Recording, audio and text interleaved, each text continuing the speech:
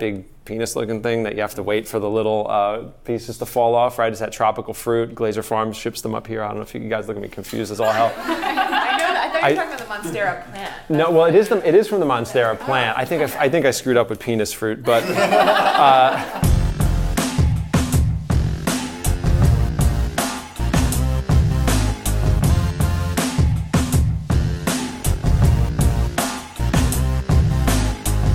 What's up, my friends? Welcome back to another podcast. My name is Mike Perrine. This is the Everyday Detox Podcast. This one's a quickie, guys. I did a live Q&A at Bombery Bodega. If you remember from previous podcasts, Nicole Berry was on, and this is her wellness bodega that has actually changed locations, but this is one of the last few events that they did in that location, and it was a live Q&A, very similar to what we do on Instagram. If you hang out with us on Instagram and do the Q&As, we just did it with a live audience, and it was really cool because people flew in from other states. They also came in for treatments and visited me at the studio. Like it was a big deal. It was a big deal for me. It meant the world for me. I'm really grateful and want to thank Nicole for having me over to do that. We did another one just at the beginning of this year, 2020, where Gil and I did a live Q&A together, and we were actually the last event in that old location before they moved. So that will be coming up also on another podcast. The idea to release this as a podcast was kind of an afterthought.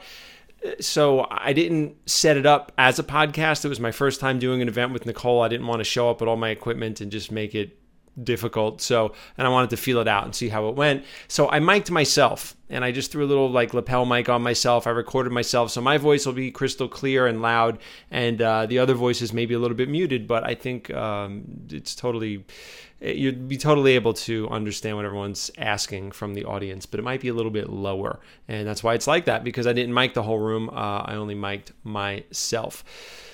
So we're going to jump right into that one. But first, I just want to thank everyone that's been watching and listening to this podcast, because it really means the world to me. And this podcast has been going on since 2014. We're going into 6 years now. And there was like a 1.5 year period when I was opening up Vitality. That's my newest studio. It's the biggest project I had ever done.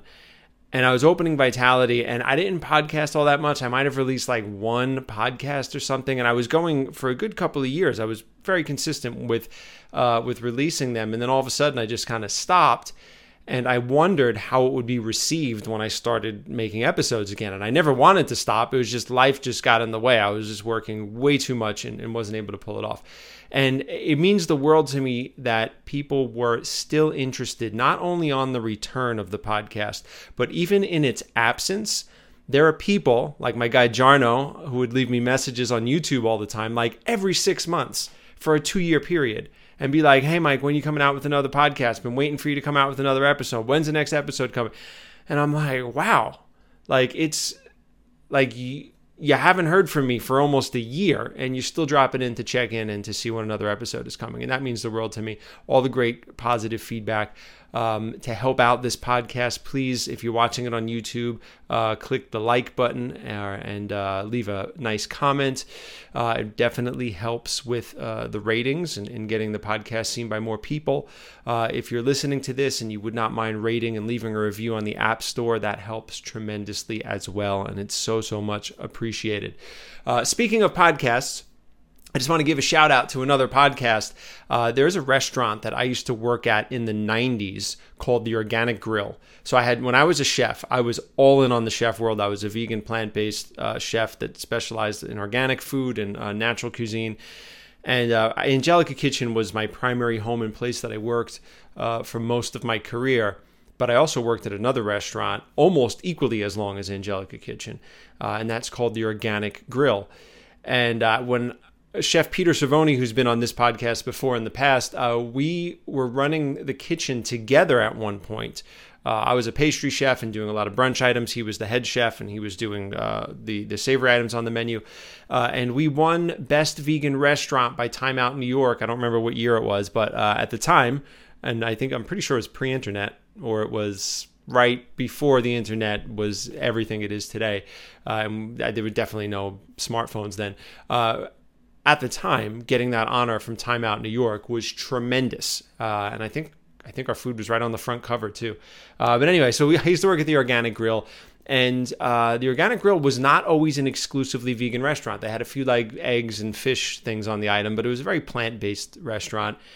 And then right around the time of Angelica Kitchen closing, Vladimir, who owns the Organic Grill, he decided to make the switch and make it an all-vegan restaurant. And when he did that, it was just met with so much love and enthusiasm from the community. There was so much appreciation for him doing that, especially in the East Village, which it's kind of like a haven for vegan organic food. And he did that, and it's become one of the most popular vegan restaurants in New York City right now. And they have a podcast called OG Talk. The OG is from Organic Grill. And Vladimir and his colleague Eddie, who is he's a comedian. They have guests come over to the restaurant in the morning before they open. They've had John Joseph on. They've had Peter Savoni, who's been on this podcast, Artie Lang, and other comedians and actors and people come on. And they celebrate plant-based living and focus on plant-based living and eating in that podcast. So I just wanted to give them a little shout out because they're dear old friends of mine. And I think in the absence of these podcasts, that's a great podcast to listen to. A lot of the similar themes and content and mindset are happening over there at the Organic Grill. What else has to happen here? I'm going to not do a big thing on all of the ways to support this podcast. There's affiliate links below. Every product or service that I ever recommend are ones that I get value from myself. So you can rest assured that I have received some sort of value from the things that I am recommending to you. So if you would like to support this podcast, please drop into the links below and either get some Next Level Bodywork at Vitality or grab a t-shirt at Roots and Sky Clothing and support us that way. And without anything else, I think we're done. Let's jump right on into this one. I hope you guys love it. How many people listen to the podcast or even know that there's a podcast?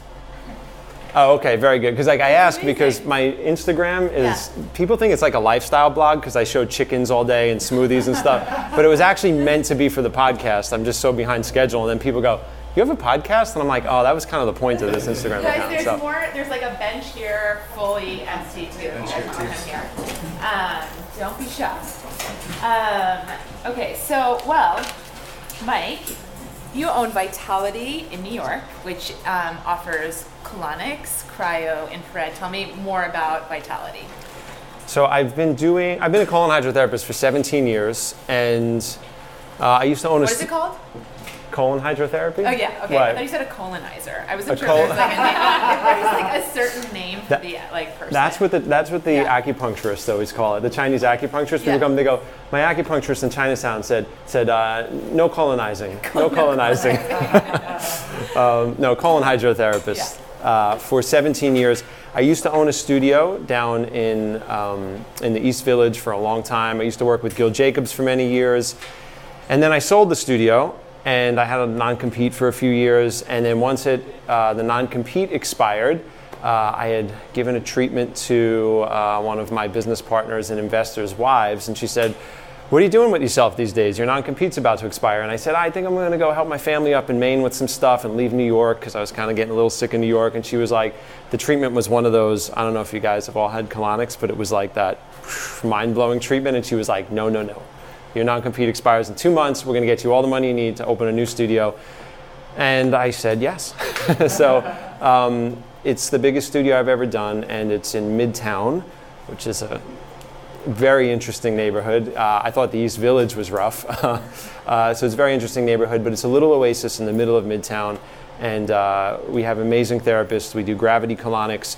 We brought in cryotherapy, which at the time, 3 years ago, was just becoming popular. It's getting very saturated now because if you've ever experienced it, it's like it's next level. It's one of the most incredible things. So we see mostly people for colonics, cryotherapy, and infrared saunas.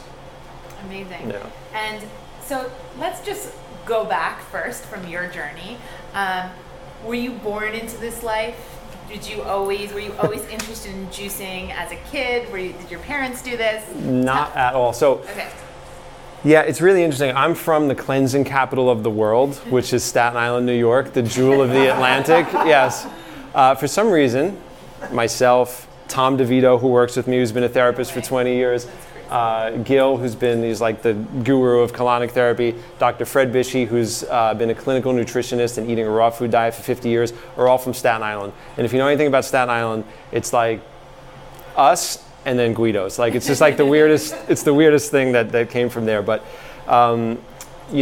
when I grew up there in New York in the 80s, there was just a lot of bad influences, made a lot of bad decisions, got very wrapped up into alcohol culture and used it to medicate anxiety. Of course, like just having no self-responsibility or control, lots of bad food. There's pictures of me online looking horrible. I was about 60 pounds heavier than I am now. But I was very young. I was 19, and I read a book, the autobiography of Malcolm X. And when I read this book, it just totally opened my mind. I call it like almost like a spiritual awakening, because I didn't have any discipline. I was making bad choices. I was surrounded by people that were also doing the same things that I was doing. But something from that book, and it was really the lessons of self-responsibility that came from that just totally opened me up to stop drinking, stop smoking. I stopped eating pork. I didn't know what I was doing. I was trying to model someone that I admired very much. So I didn't have any connection to being Muslim. But I thought, well, Malcolm X knows what he's doing. And I was like 19 years old. I was like, I'm going to stop doing that.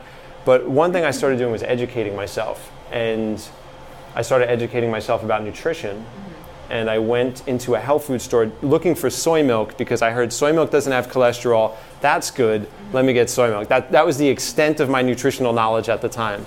And I was in I still remember where I was standing, Family Health Foods in Staten Island, and I had a little thing of soy milk in my hand, and I was walking past a bookshelf, and I saw a book called Diet for a New America, and I picked it up, and I was like, I'm going to read this book, and I started reading it, and it was just like mind blown. Diet for a New America. America, yeah. I didn't know that animals were treated poorly. I didn't know that I mean, some part of me knew, but like I never thought about the consciousness they have, the personalities they have, how much they suffer doing that. I didn't know that pesticides would accumulate in food and work up the food chain. So this was all new to me.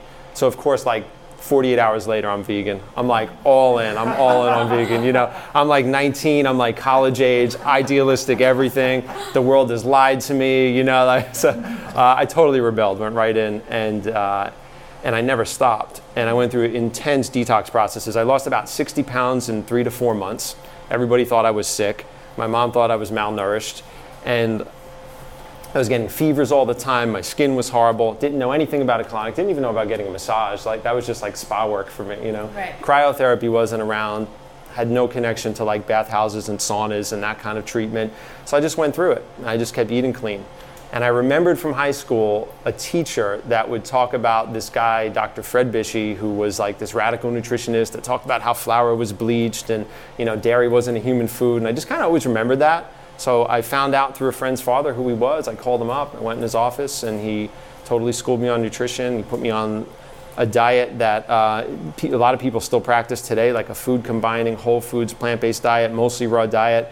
And I just went deeper into the cleansing work. Yeah. That's incredible. Then, about 4 years into it, I was reading these books. I was like, I should feel like Superman. I'm reading these books. I'm eating all this organic food. I'm eating all this plant food. I should feel like Superman. Right. I don't feel that great. Someone I knew was getting colonics. They said, hey, you want to come with me to this appointment? I said, okay. Meet Gil. Right. Don't stand outside. Come on in the room. Oh, okay, now I'm watching a colonic. And we started talking, and he's like, what's your deal? And I was like, yeah, man, I eat clean. I do all this stuff. He's like, yeah, I can tell. I see it in your face and stuff. And I was like, but I don't have all like this insane energy, And I was like, I was thinking maybe I should like eat some eggs or go back to eating fish. Nah, kid, you just need to take a big shit. Let's get you on the table next.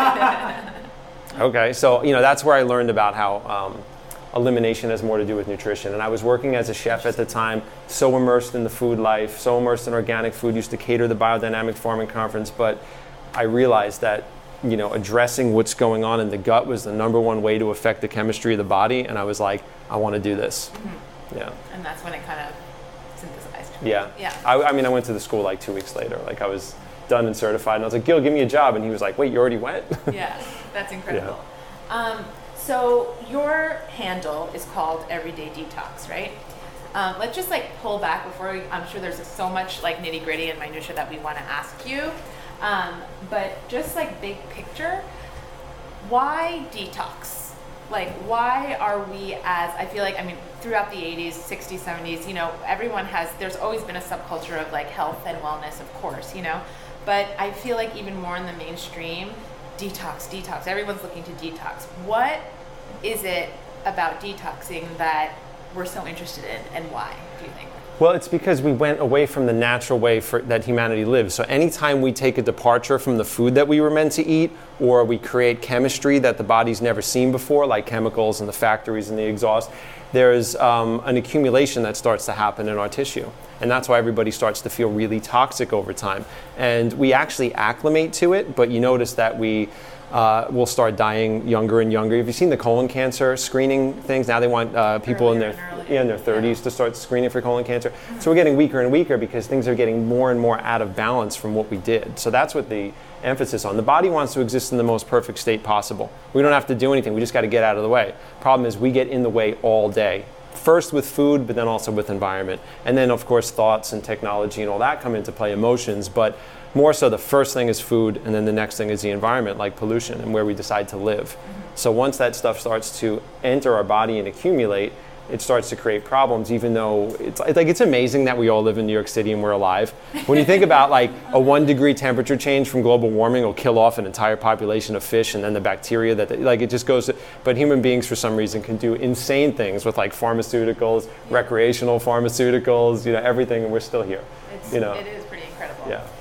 So big picture, what is the philosophy that you follow when it comes, let's say, like you talked about environment and particularly food, right?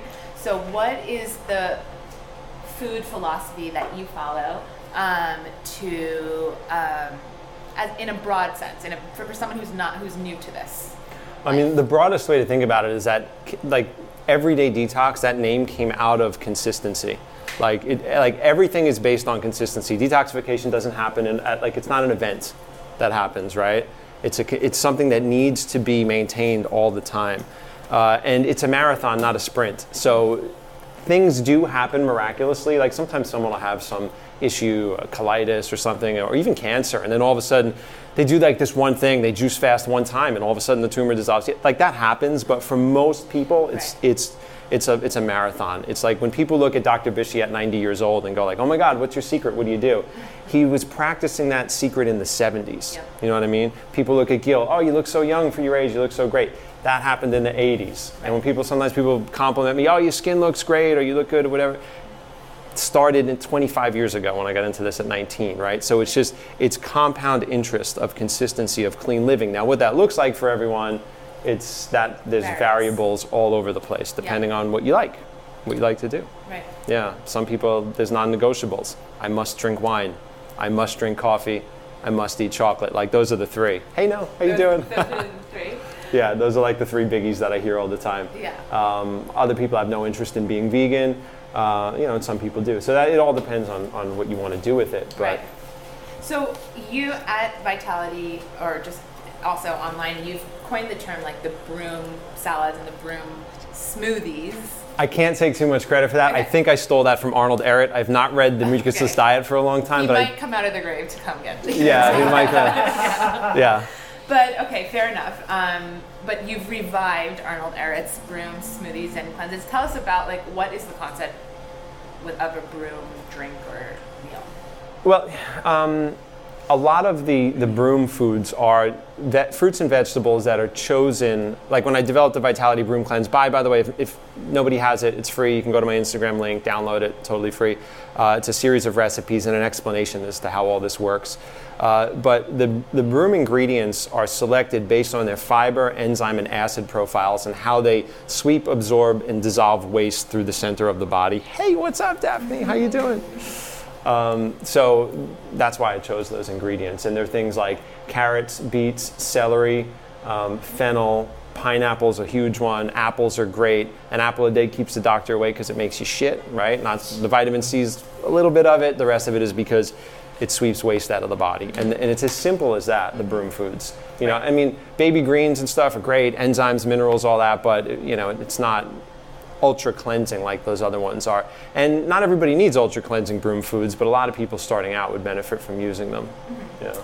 So going back to the concept of everyday detox, a lot that we hear, in this day and age are kind of like the extremes, like the doing going hard on the weekend warriors type deal, and then going back on during the week and like being really clean, and then stock graph dieting, up down.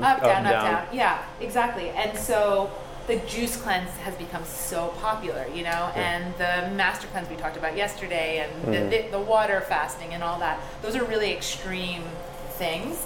And what I really like about following you is you do talk about consistency, you talk about the everyday detox. So what does that look like, let's say, for, not necessarily for you, because I want to talk about what you do personally too, but for someone who, and I think that everyone here is probably somewhat familiar into this lifestyle, they're not coming from necessarily like, hot dogs and burgers, maybe not, but if you're somewhat into this life, what does an everyday detox look like?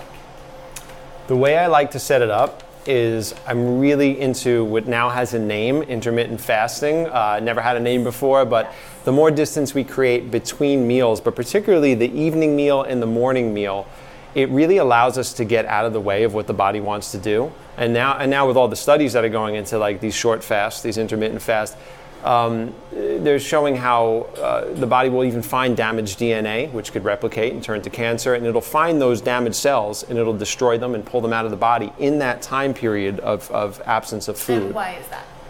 Because the body has the energy to go inward. Like when we cut ourselves, we don't have to do anything. It'll heal up on its own. We just ignore it, and the body takes care of it. It does that. It cleans house and repairs damage internally as well, on a cellular level. But we always just get in the way. We keep damaging most of if we're practicing, what's happening with like the standard American diet and modern pollution. Like we're always bombarding it with toxicity, and we're never giving it a break because people eat all day, usually till they go to sleep. They fall asleep on food, they wake up, they eat a heavy breakfast, and the body's always trying to catch up. So what does it start doing? It starts accumulating more waste, starts putting on more weight, and then all of a sudden things start popping up. Sometimes they pop out of the skin, sometimes they pop up internally in some type of disease. So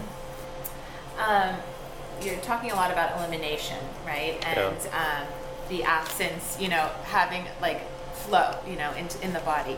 But what do you say to those people who say, well, body eliminates naturally? Why do we need any sort of boost, such as a colonic? Well, it does eliminate naturally for most people. I love when I see like a doctor go like, well, body eliminates naturally and nobody needs like a colonic. And I'm like, do you know my clients that like come to me that come from doctors that are like, they gave me laxatives, I haven't shit in a week, and I haven't not everybody eliminates naturally because of this, there's emotional reasons, there's all sorts of reasons, but a lot of it is because of these lifetimes of eating foods that we were never meant to see. So everything starts to get effed up in the core. But it is a natural system, right? And if we were just walking around on the earth with zero pollution, drinking water, eating roots and things, and eating our regular diet, squatting when we go to the bathroom, nobody would need to do a colonic. Interestingly, when they started doing bowel cleansing was like around the time of agriculture. And the reason that cultures developed that, like I think you see evidence of it from ancient Egypt, you see it in the Essene Gospels about talking about doing cleansing internally, you see it in the ancient yogic scriptures where they would take a reed, put it in the backside, go in the ocean and draw up salt water and do their, what is that called when they, it starts with an N, I forgot, that yogic exercise. Then they would flush it out into the ocean, right? So that all started because of agriculture. That was grain, rice, wheat, having excess animal fat because now everybody's collecting animals and raising them and eating them. So there's no more activity. There's no more living in balance with the environment. Now there's like everything we want, starch, fat, protein in this excess level. And then they started to think about, oh, we got to clean this up. So that's where it started. Yeah, it comes from not living in balance. But there's a lot of things that are not natural, like lifting heavy weight repetitively is not natural, but they're good for us. Getting a massage technically is not natural. Like different chiropractic adjustments are not natural, right? That's so, true. but they can have a benefit. Yeah, and also holding waste beyond a 24-hour period, beyond a 24-hour transit, is completely unnatural. So talking about waste, what does the ideal elimination look like? Ideal is a 24 to 28-ish transit time. meaning from mouth to exit, moves in, absorb nutrition, work through, hang out in the large intestine for a little while, feed the microbiome, absorb metabolic waste, and then drop out to some degree. So basically you want to see, and there's a test that we have, it's called the transit time test, it's a sesame seed test, where you basically want to see dinner coming out by dinner, right? By the next dinner. Yeah. Right. Doesn't matter how many bowel movements you have. Some people just go once a day, some people go 3 times a day, but you want that transit there. Now, if it hangs on a little bit longer, if you skip a day, like it doesn't matter.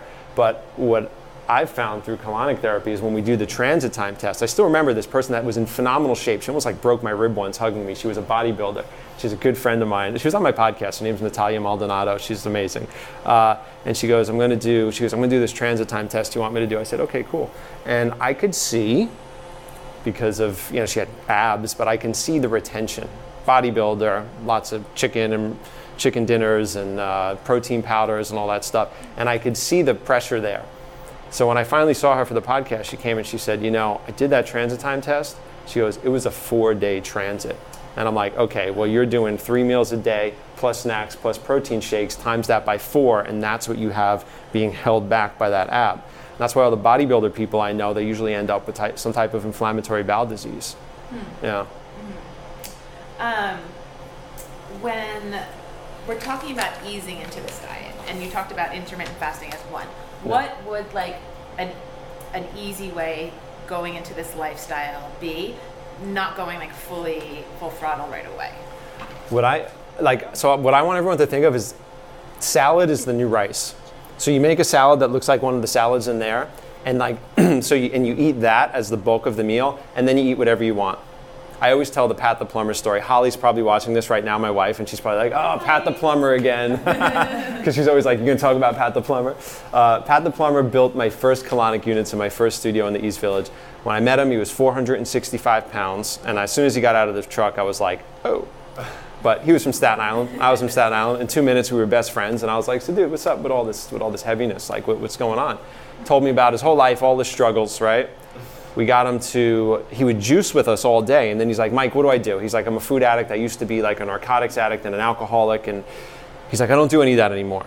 He's like, but I need to like lose this weight. Now I just eat. That's my reward. I work all day. I want to eat something. He would order from 2 different pizzerias because he was embarrassed about the volume of food coming from each, and he knew that when he opened the door that they would know it was all for him, and like that, it was very embarrassing for him. So I said, okay, do this, and I told him to make steamed vegetables, a big raw salad, eat as much as you want. He was getting a dressing from Pathmark. It had like sugar and sunflower oil in it. It was just not a good dressing.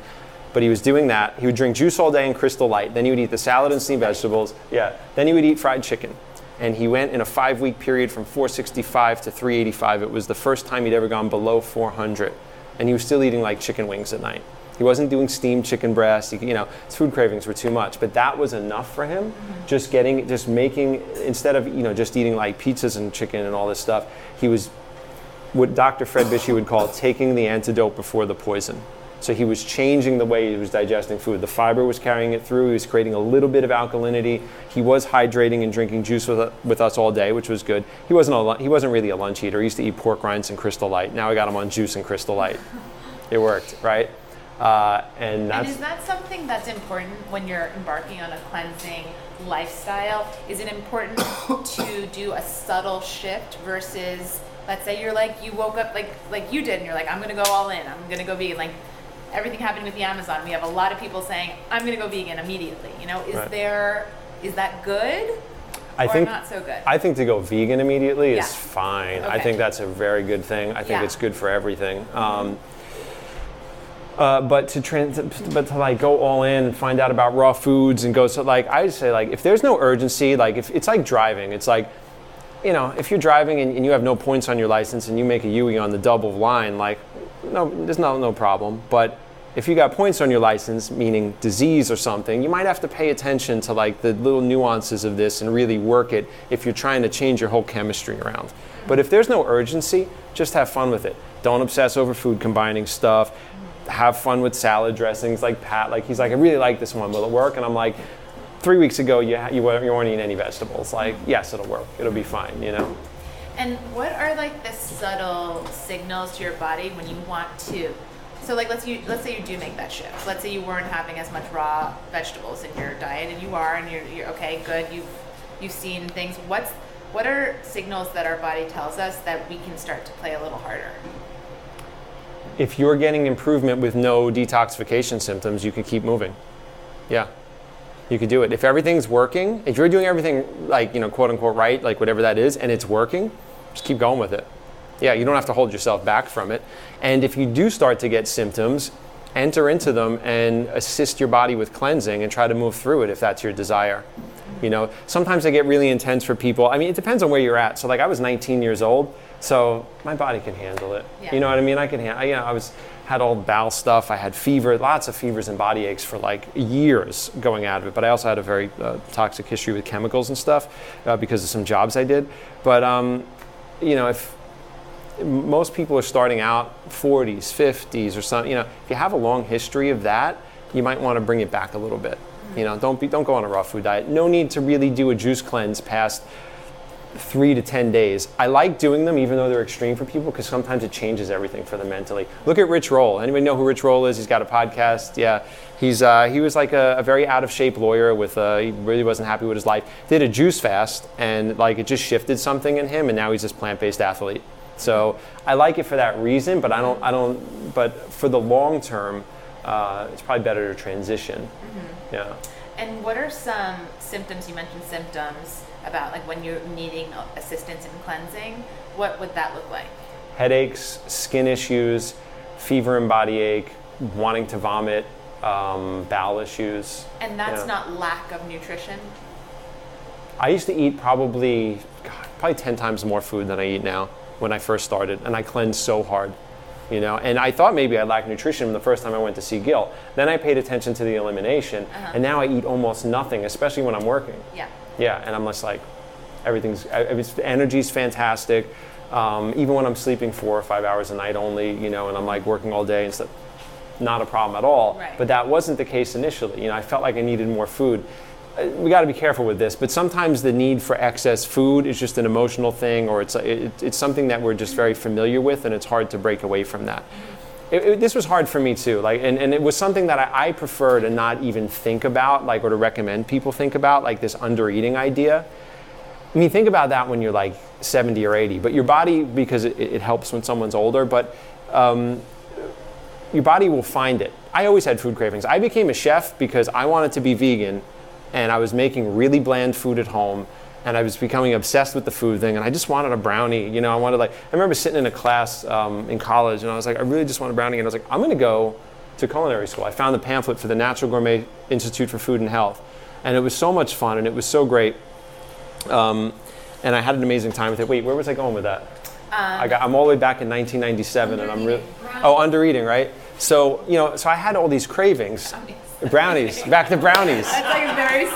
I think you were giving us a brownie recipe. I just heard brownies and I brought. Yeah. So and then there was all this chatter in the raw food thing that became popular, and it was about eating less and all this stuff. And I was like, fuck, I don't want to eat less. I'm hungry all the time. I just went from all this sensational food. I finally got comfortable with all this cooked macrobiotic food and whole wheat vegan brownies and shit.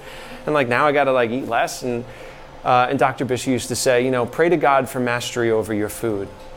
Okay, I get it, but over time, when I got into the cleansing, your body takes you there. So your body will start pushing you forward. And suddenly, all of a sudden, I had less of a desire for food. Too much food didn't make me feel good. If I ate grains, I got all snotty and congested. And and all of a sudden, everything started to self-adjust to where I'm fine not eating. But I let my body kind of take me there. So you do quality first, and then you worry about quantity later. Mm-hmm. So I was just working with someone today that they came in for a consultation, and they're starting the day with bacon, egg, cheese type of stuff, and it moves on to more greasy stuff. It moves through that. And I was just talking to her about, I was like, we're doing all quality, because if we start thinking about portion stuff and all that, I was like, it's going to be a Weight Watchers nightmare. It's going to be that thing where you're wanting something else. You're hating the salads. I was like, I got her doing the salads. I got her doing steamed vegetables, doing Broom cleanse dressings. And then I was like, if you're happy with that, good. If you're not, that's when you come in with whole wheat pasta and all that. I want you to eat food that you like. Mm-hmm. Just make sure it's quality, though. Don't be eating white pasta with Parmesan cheese on it, because that's going to really keep accumulating on you.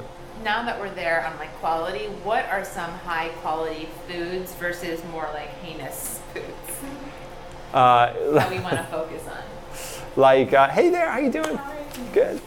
You mean in like the cleansing life, like that kind of food, or like? Yeah, let's talk about like other than obviously organic fruits and vegetables, which are of course amazing.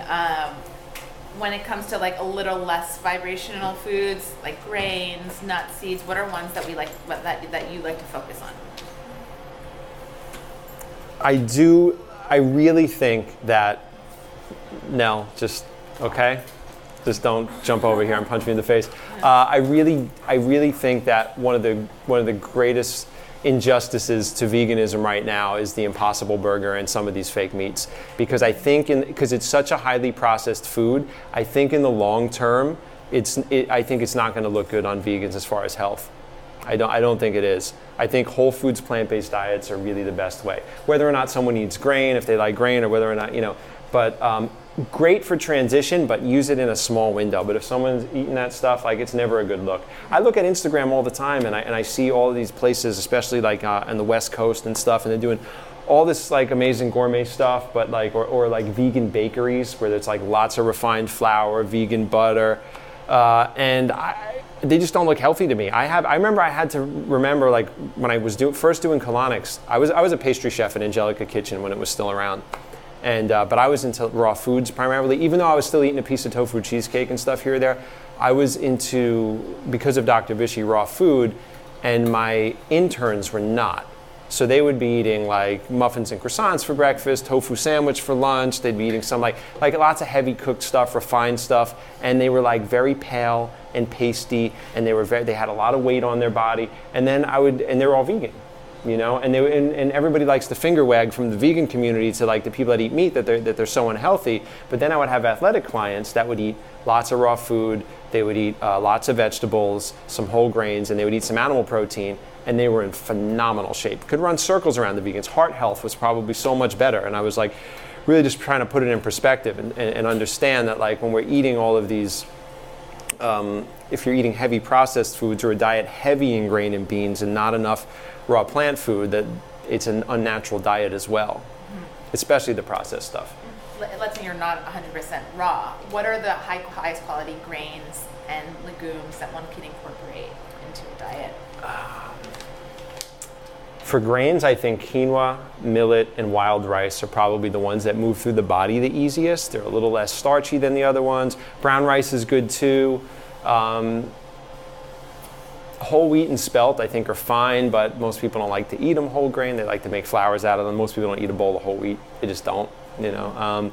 Even oatmeal is fine. Totally cool if you're going to eat grains. Just make sure they're whole, organic, and yeah.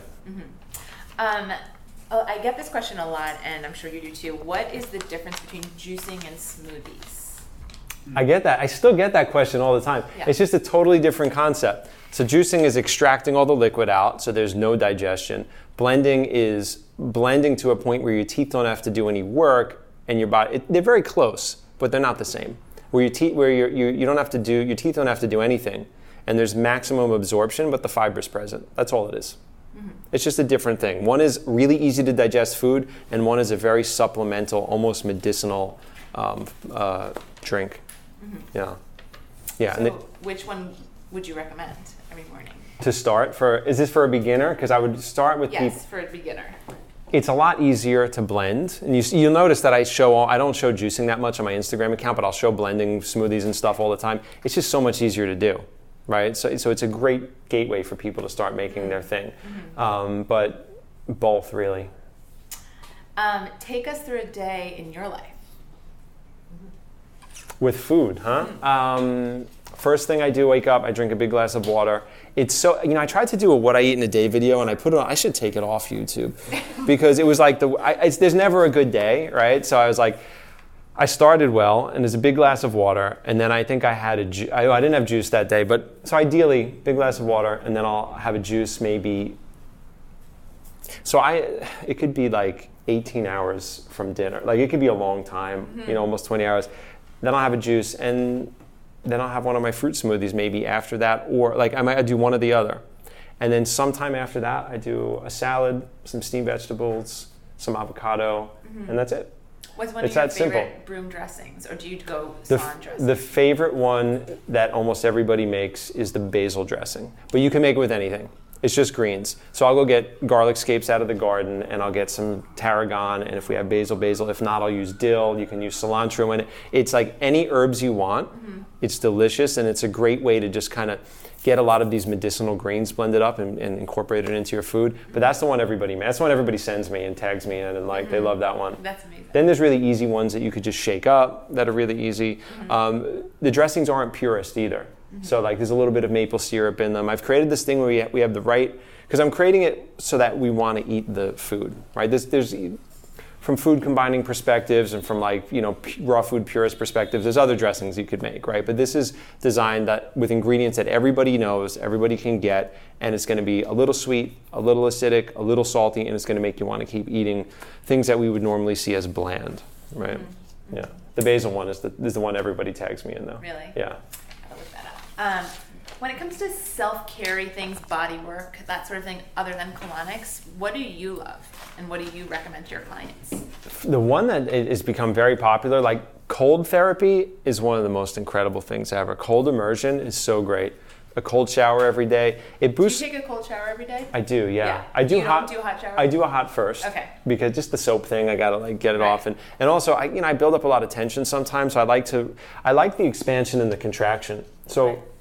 One of the reasons people get, and this is one of the things that they totally dropped the ball, that nobody saw. They dropped the ball on this with cryo. Like they'll talk about, it makes you lose weight, or it's great for your skin, or it boosts your mood, and like they have all these like little marketing things. And I realized that they really dropped the ball on the detoxification part of this. So and they know this from like the Russian bathhouse and the Turkish bathhouse, when we expand and contract, there's a whole body cellular contraction, and the cell membrane will decrease its surface area to conserve heat. And when it does that, it pushes wastes and gases out of it. So it's really nice to kind of expand, and then I go right to cold when I'm done because I like the shock of it, and then my body totally contracts. And that's what a cold plunge is at a bathhouse. It's the exact same thing. And you could do this on a daily basis, and your body will start to get used to it. So it's a whole system detox process, but you'll notice immediately you might not notice like the heavy metals moving out of your tissue or something, but you're going to notice the inflammation drop because it's going to squeeze all of the fluids out of that tissue, right? That's what hot cold is like with a so you don't need physical an infrared therapist sauna or a cryo tank necessarily at your home. You can take a hot and cold shower. Yeah. Now the infrared goes much deeper as far as a sweat, and a cryo tank is totally different than a cold shower, though. Right. Yeah.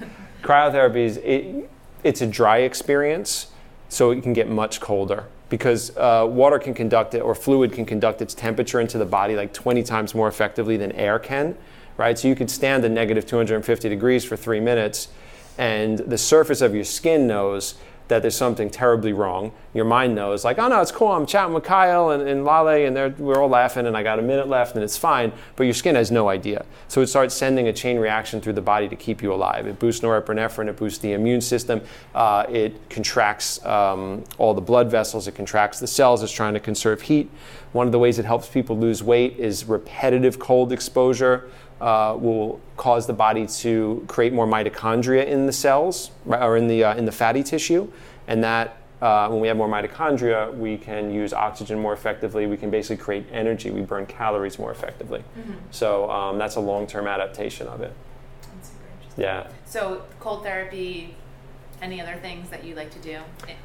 I really like to do, and this is almost for reasons of peace and like mental work too, is the Wim. Does everybody know who Wim Hof is?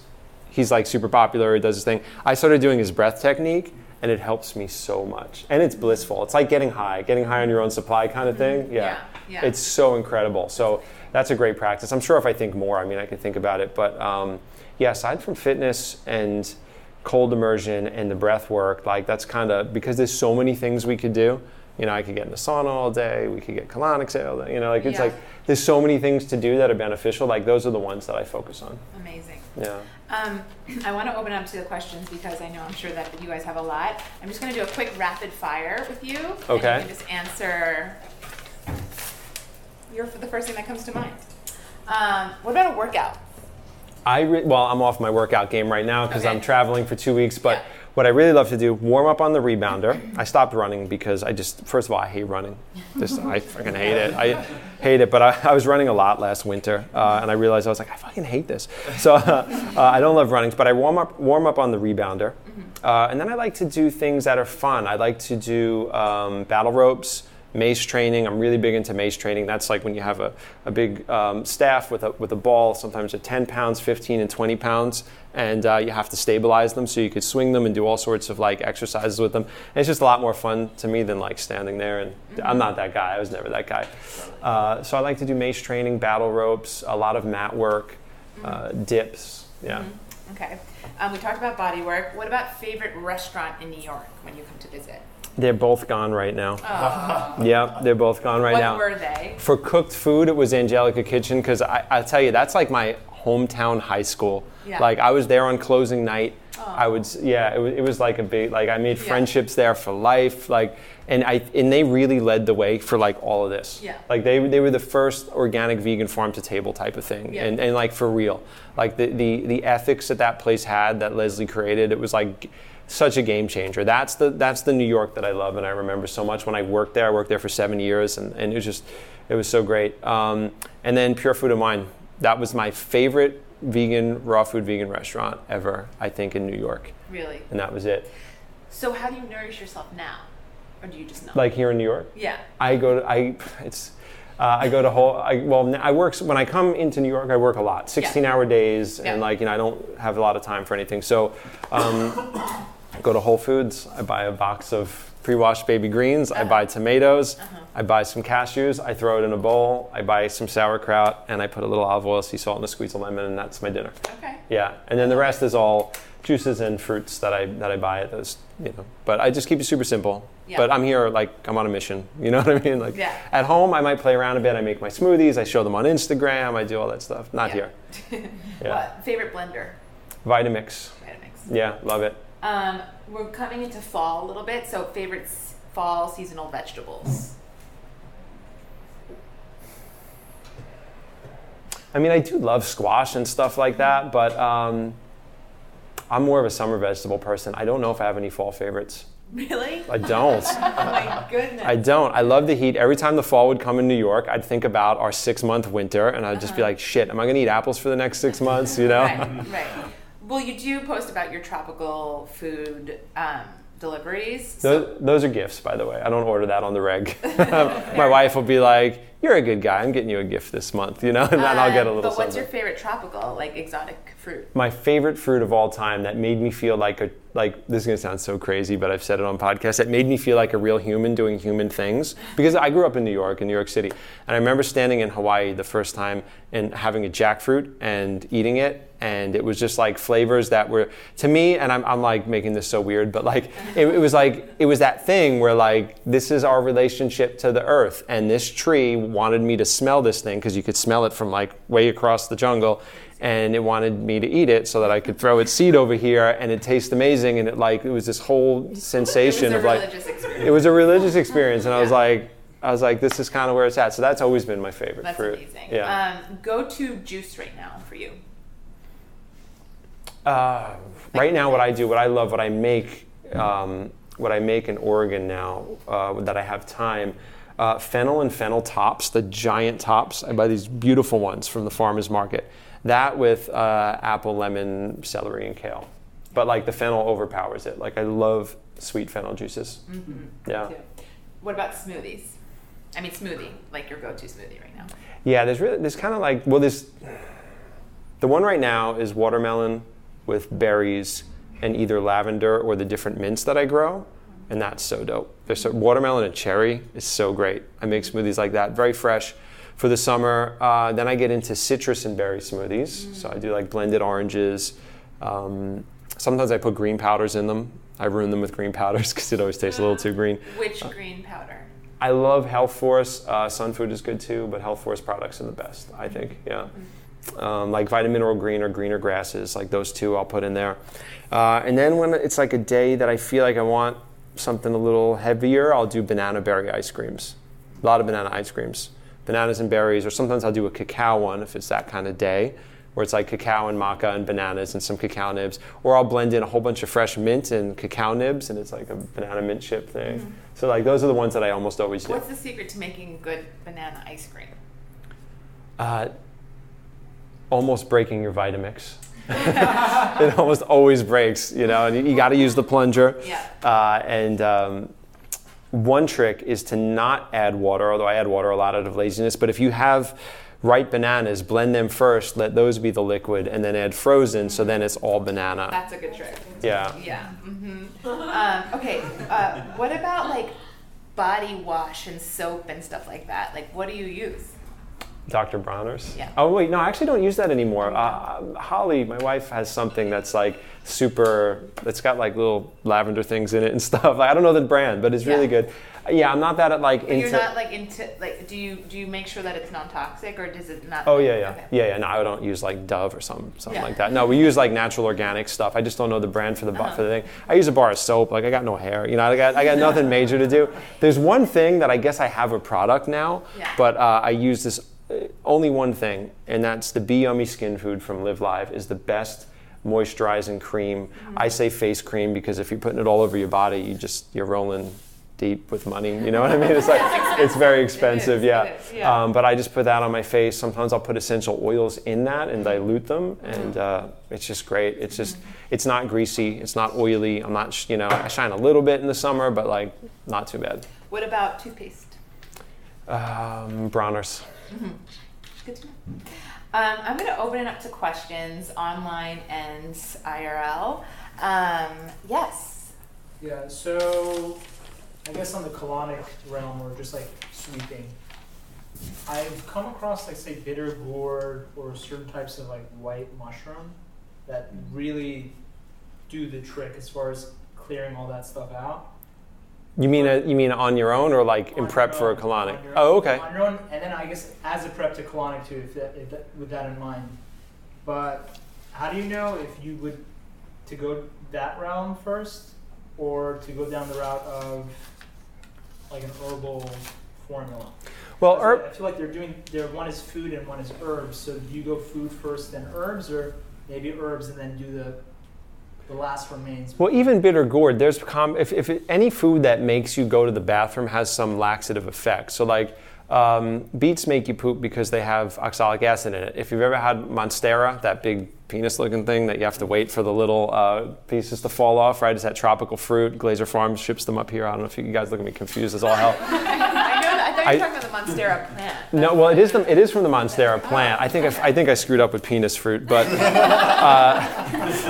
but anyway, loaded with oxalic acid. So sometimes you'll see it come out of you like in like a few hours, and you're like, wow, that was fast, So bitter gourd probably. I don't know what they are, but bitter gourd, I'm sure. Especially you're eating it raw. It would be raw. Yeah. Or it could be juiced and then taken as a juice. But I honestly don't know how safe it is to kind of do that because it's really known as a master sweep.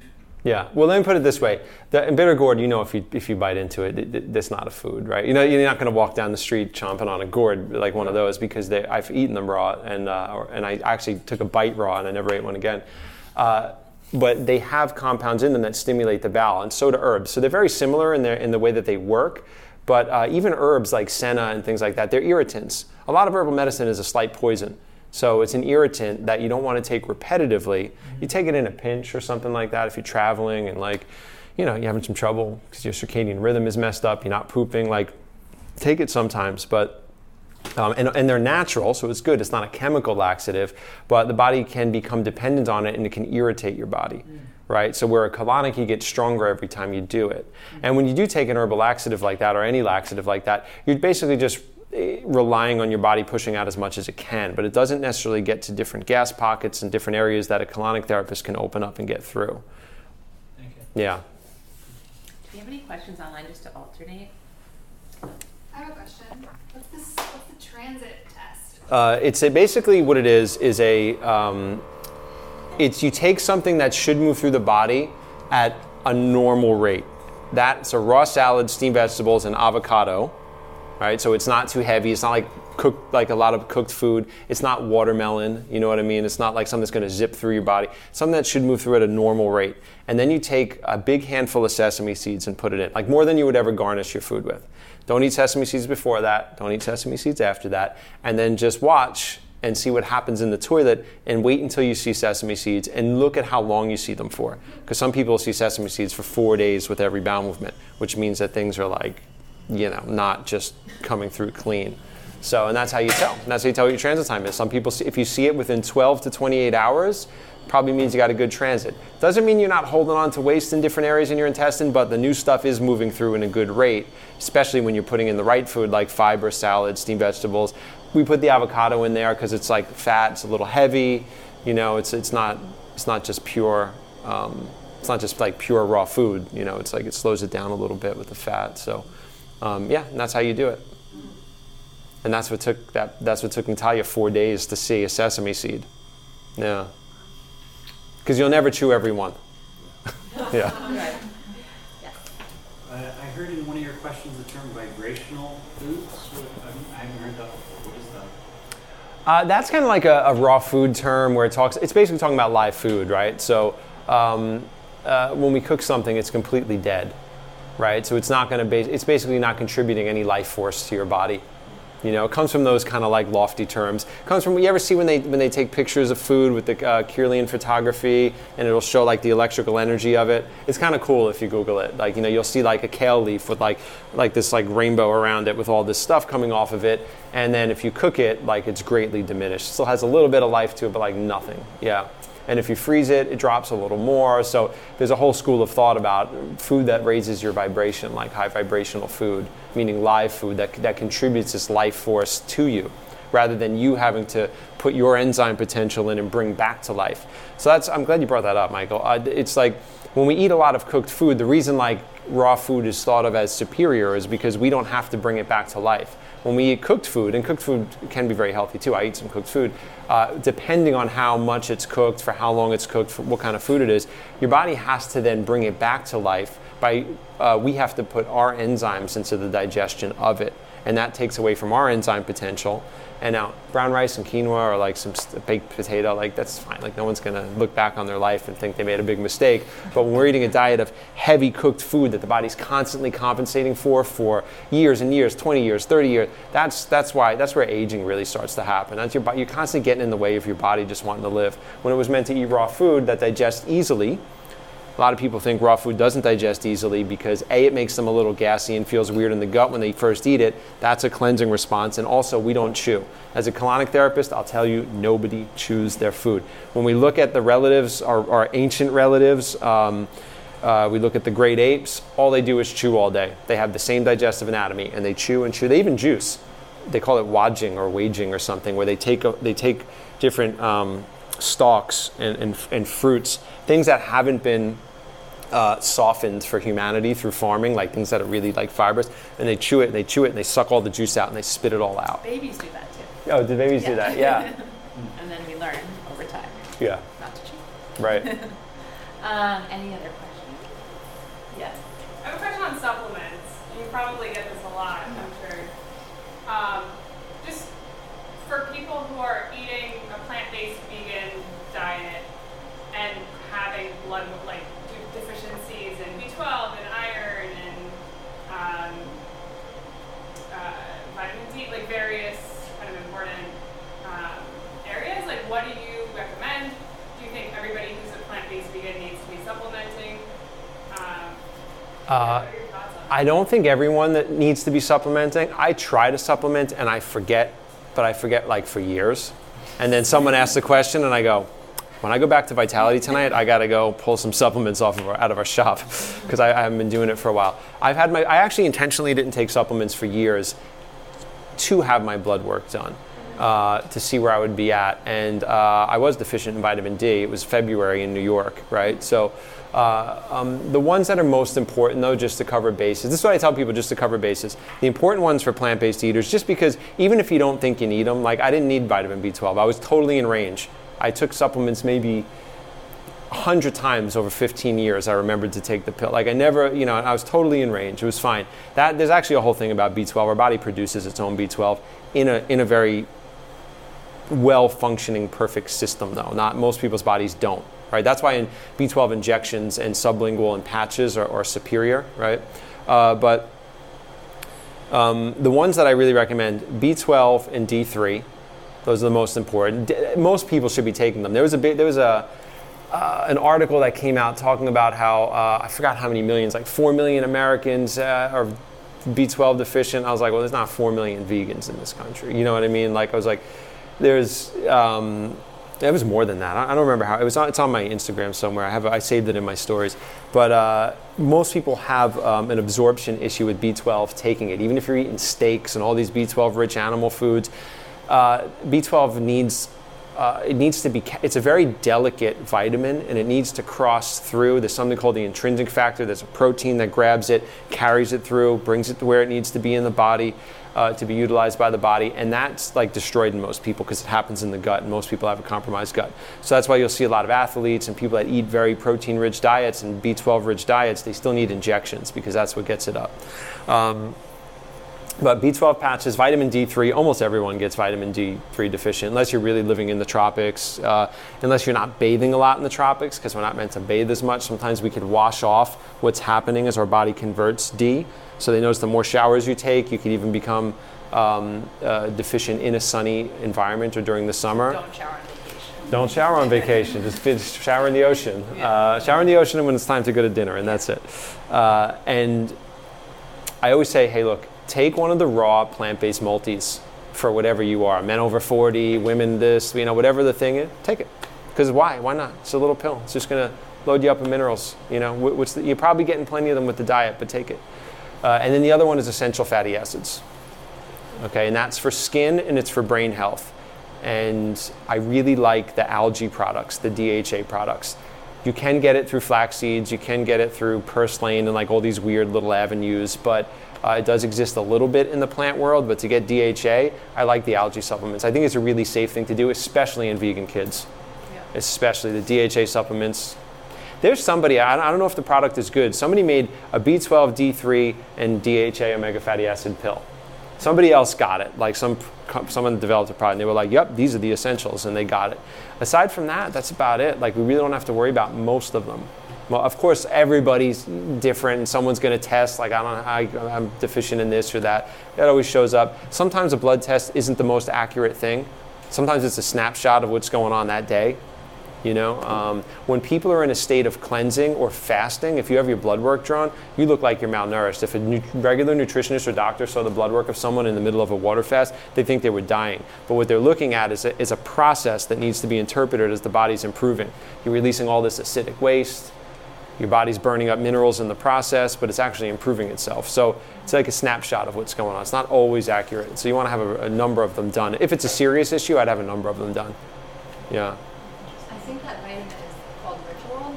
Ritual? I think that's the one. It's a great name for a vitamin. Other things, but it has that stuff in it. Yeah, it says it. Yeah, very cool. Now, what's up? I'm so happy you came to say hello. Did you address food combining yet? No, we didn't get into any of that stuff there. Is there anything you can share about advice for food combining or the ordering of how we eat?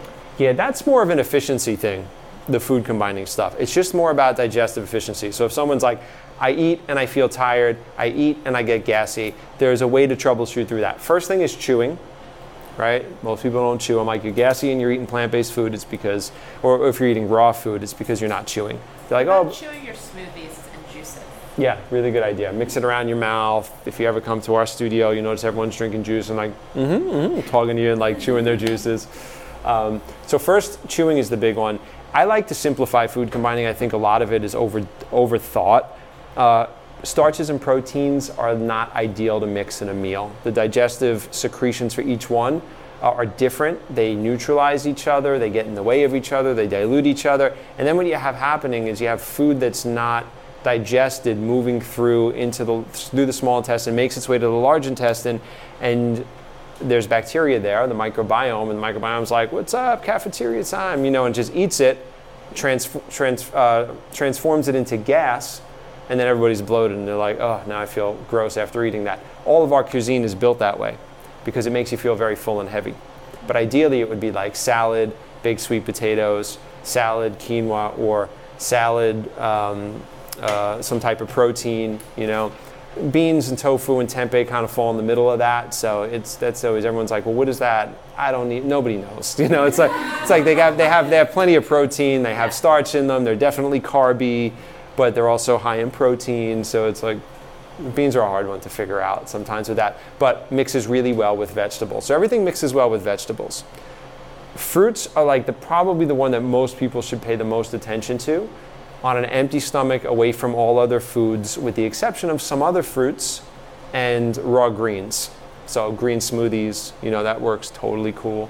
But once it gets complicated, like fats, alliums, like garlic and stuff like that, that's going to conflict with fruit. And the reason is fruit doesn't want to hang out in the stomach. It wants to get absorbed instantly. The sugar wants to get absorbed instantly, get used up by the body, and that's it. If it hangs out in the stomach, like if you eat a bunch of strawberries for dessert after Indian food, the Indian food is going to sit there and it's going to take its time through digestion. Strawberries are going to sit on top. They got nowhere to go. It's warm in there. So you try to imagine chewing up a bunch of strawberries, spitting them in a bag, putting them in a 98-degree chamber, and coming back 4 or 5 hours later. They have bacteria all over them from the soil, which is fine, it's good, but now you've created this medium where it's going to ferment into alcohol and gas, and instead of getting used, you're now making alcohol and gas, and you have a fermentation vessel as a stomach. Some people don't want to hear any of this stuff, and they're like, I just want to eat quality food and it's fine. And I'm like, if you have no problems, don't let me tell you you're broken. But if you come to my office and you're like, I'm bloated, or like, I get my food repeats, or whatever, like, that's it. It's just an efficiency thing. We make it more efficient. And that's because there were less options when we were just walking the earth and eating whatever. That's why the digestive anatomy is so simple and linear. Now, we make everything in the world. We obviously can digest it. That's why I said it's a miracle we're still alive, that stuff that we eat, right? But we were meant for simplicity. So when we simplify it through the food combining, we have more energy, less gas, and that's why we use it. Yeah.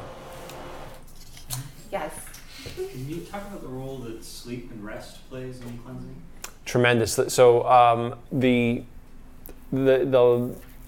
more clean our diet, the less sleep we need, because there's less to clean up, right? So if I'm doing like a 24-hour day where until I get sleep or something like that, I eat almost nothing when I do it, because I know that I'm going to pop up the next day feeling good, right? That's where all the magic happens, in the resting. So if someone's new into this, you got to sleep. You got to make sure you're sleeping, because that's where it's all going to happen for you.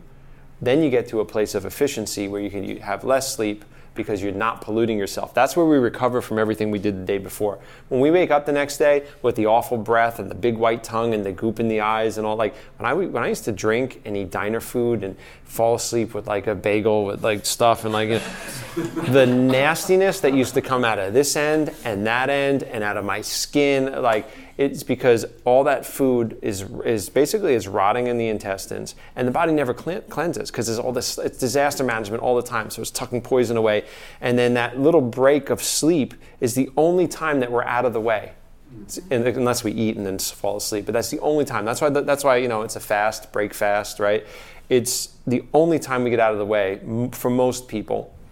And that's why we're the most gross when we wake up in the morning. And the cleaner you are, the less sleep you need, and the less gross you are.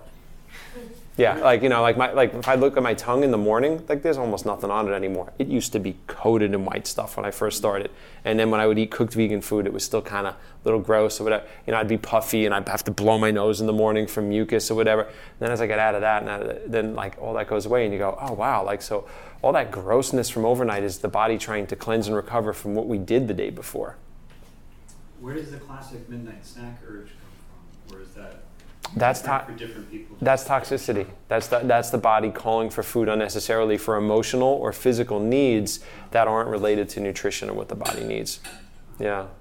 And one of the ways that we figure out what how toxic a client is, like how are we going to transition this person? We find out what they can do in the morning. So when they say, oh no, if I don't have a coffee and like something heavy like bacon and eggs or a thing, or it could even be vegan, like I gotta have my croissant and my Starbucks coconut thing, whatever, need that in the morning or I'm like just a mess. Like we know that that they're waking up in a state of incomplete detoxification, feeling awful and needing to stop that process. So getting out of the way opens up that process. Eating heavy food stops that process. That's why our culture is built on continental breakfast of things of like animal fat and cholesterol foods all day. It's like the worst thing to put in the body to start the day. It shuts down detoxification, but that's what makes you feel good, right? Because you stop the detox. Once you get through that whole process, you wake up, you don't want to eat anything. All I had today was a cantaloupe and a juice, and here we are. You know what I mean? I had some grapes, and like here we are. Couldn't do that when I first started because I still had a lot of stuff happening where I had this urge to stop it. It's like subconscious urge to stop the process. For typical people eating typical meals, when do you think we should end the last meal of the day? Ideally before the sun sets. Yeah. Nobody does that. I don't do that. I'm going to go back and have a salad tonight. Probably won't get back till 9:30, right? So ideally before the sun sets. And you want to create at least 4 hours between going to sleep and eating. That's ideal. There's not a lot of things aren't ideal that we do. The digestive power starts to drop if your circadian rhythm is imbalanced to where you are, if you're not flying all over the world and confusing it. But like if you've been in a place for a while, it's around noon to 4. And then we're really supposed to stop having food. Nobody does that. People that do that, though, it's super efficient. Super efficient. I just knew some people that weren't even into the cleansing life that, like, they would do that. And if they ate late, like, they'd come to I had a party once in my house, and this woman came that I knew from meditation, and she's like, you normally don't eat this late. The next day, she was so hungover. She's like, Mike, I can never eat that late at your dinner party. If I come next time, I'm not eating. Because she would normally finish eating around, like, 2 o'clock in the afternoon. She was an older woman, so she was used to doing that, I guess, for her life. She'd done it for her whole life, and, like... So ideally that's between noon and 4, it's at its peak. So we should actually be having our heaviest meal, but we don't even wind down our day until 7:30, 8 o'clock, I used to get home from work at like 10:30 when I had an apartment here in New York. Yeah. But so now, depends on what it is. Like sometimes I know it's not ideal. For me, if I eat too late at night, I wake up in the morning, I might be a little mucusy or whatever, not to overshare, but after a great morning bowel movement, all of a sudden my whole head clears up and I'm fine. And I'm like, all right, my body kind of self-corrected itself. It worked out. If the food's very heavy, though, sometimes that could drag on and on for the day, and it can make you feel gross, and you want to try to change it. How do you deal with being social or like being out late with your friends and not drinking, not smoking, probably not eating what they're eating? How do you? Yeah, the food and dinner thing, the good thing is most people want it, like, well, when Pure Food and Wine was around, it was great, but most people kind of want to do what I do, A, to make me happy because they're my friends, but they like the little adventure of it because it's so different from what they normally do. There's a great place, my friend painted it, he's a famous artist, he did all these hotels, it's called the Pod Hotel on 39th, they have a roof deck, and I took all my friends there last week on Friday because I had to get together with them. They all drink, and they all do, that's what they do, they all get totally drunk, and I just had a water, and I sat there and I talked to everybody, and it's not a table, so like they're not like saying like, oh, you're not drinking, and getting annoyed that their table doesn't have as much revenue coming in, and we're all just hanging out on this beautiful rooftop on the east side with like all like the little ball lights and the view of the Empire State Building, and everybody gets to drink and I get to have water, and I ate before I left, and it was great. Luckily in Oregon where I live now, they serve kombucha at like all of the breweries and all those like places, so I'll go there. I can go there with my wife and her friends, and I could just like look like a normal person and I could order something and have it. But yeah, it gets a little weird. Like I don't like when we all go out for Indian food, like I don't eat it. So I just kind of, I'm there for the people, and I just kind of like, I don't need anything, but as long as I talk a lot and everybody knows my deal, then it doesn't seem to be a problem. But so that one of the biggest keys to success with all of this is like self-responsibility. I determine what's right for me and what makes me feel good. I don't care if they don't have the thing I want on the airplane. I don't care if the restaurant doesn't have what I want. Like, that's who I am, and that's it, and that's what I do, and I do it consistently, and that's like the key to all of it. The good thing is a city like this, there's so many cool places to go. Pure was the best because everybody loved the adventure of the meal, and they had lots of great alcohol, so like everyone was happy. Yeah. Well, thank you so much, Mike. Yeah, thank you guys.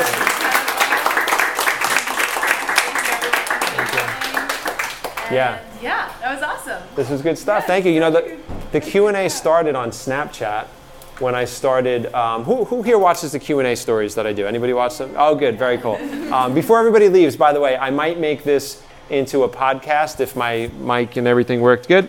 So I'd love to just get a shot of everybody hanging out here. So I'll do that right now. But I started the Q&A on Snapchat, and people just started messaging me questions, and I started answering them late at night while I was opening Vitality. Then Instagram had the questions option. The first one I ever did, I was like, oh, I'm going to move it to Instagram because Snapchat started to die. It had its moment, and then it was like 13 to 16-year-olds only. So like I got out of that. Although some people still message me on it.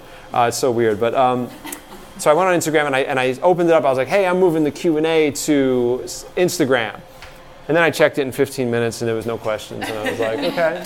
Checked it an hour later, there was no questions. And I was like, oh shit, maybe they're not into it over here. And I got to go on my private account to save face and ask myself a question. This is embarrassing, right? And then like an hour later, we had 15 questions. And then, and then it grew and grew. And now we get hundreds of questions every time I do them. And I try to get to as many as I can. And it's just been a lot of fun. So I do those once or twice a week, usually on Instagram all the time. And that's where the Q&A concept came from. And it seems to work really well. And I have fun doing it. It seems like everyone likes it. In person. Yeah, so thank you for coming and doing this. It means the world to me. I'm so grateful that I can share this lifestyle that's been so incredibly valuable to me, that I've not only built my career on it, but like it's how I live. We were talking on the podcast, Nicole was on the podcast yesterday, we were talking about how like just the act of juicing or shopping at a farmer's market or doing something like, or doing an act of self-care, it's like spiritual work to me. It's just like, it's so much respect for the earth, by not eating animals, for my body, like that's my spiritual path, that's my spirituality. So thanks so much for having me here. Yeah. Thank you, everyone.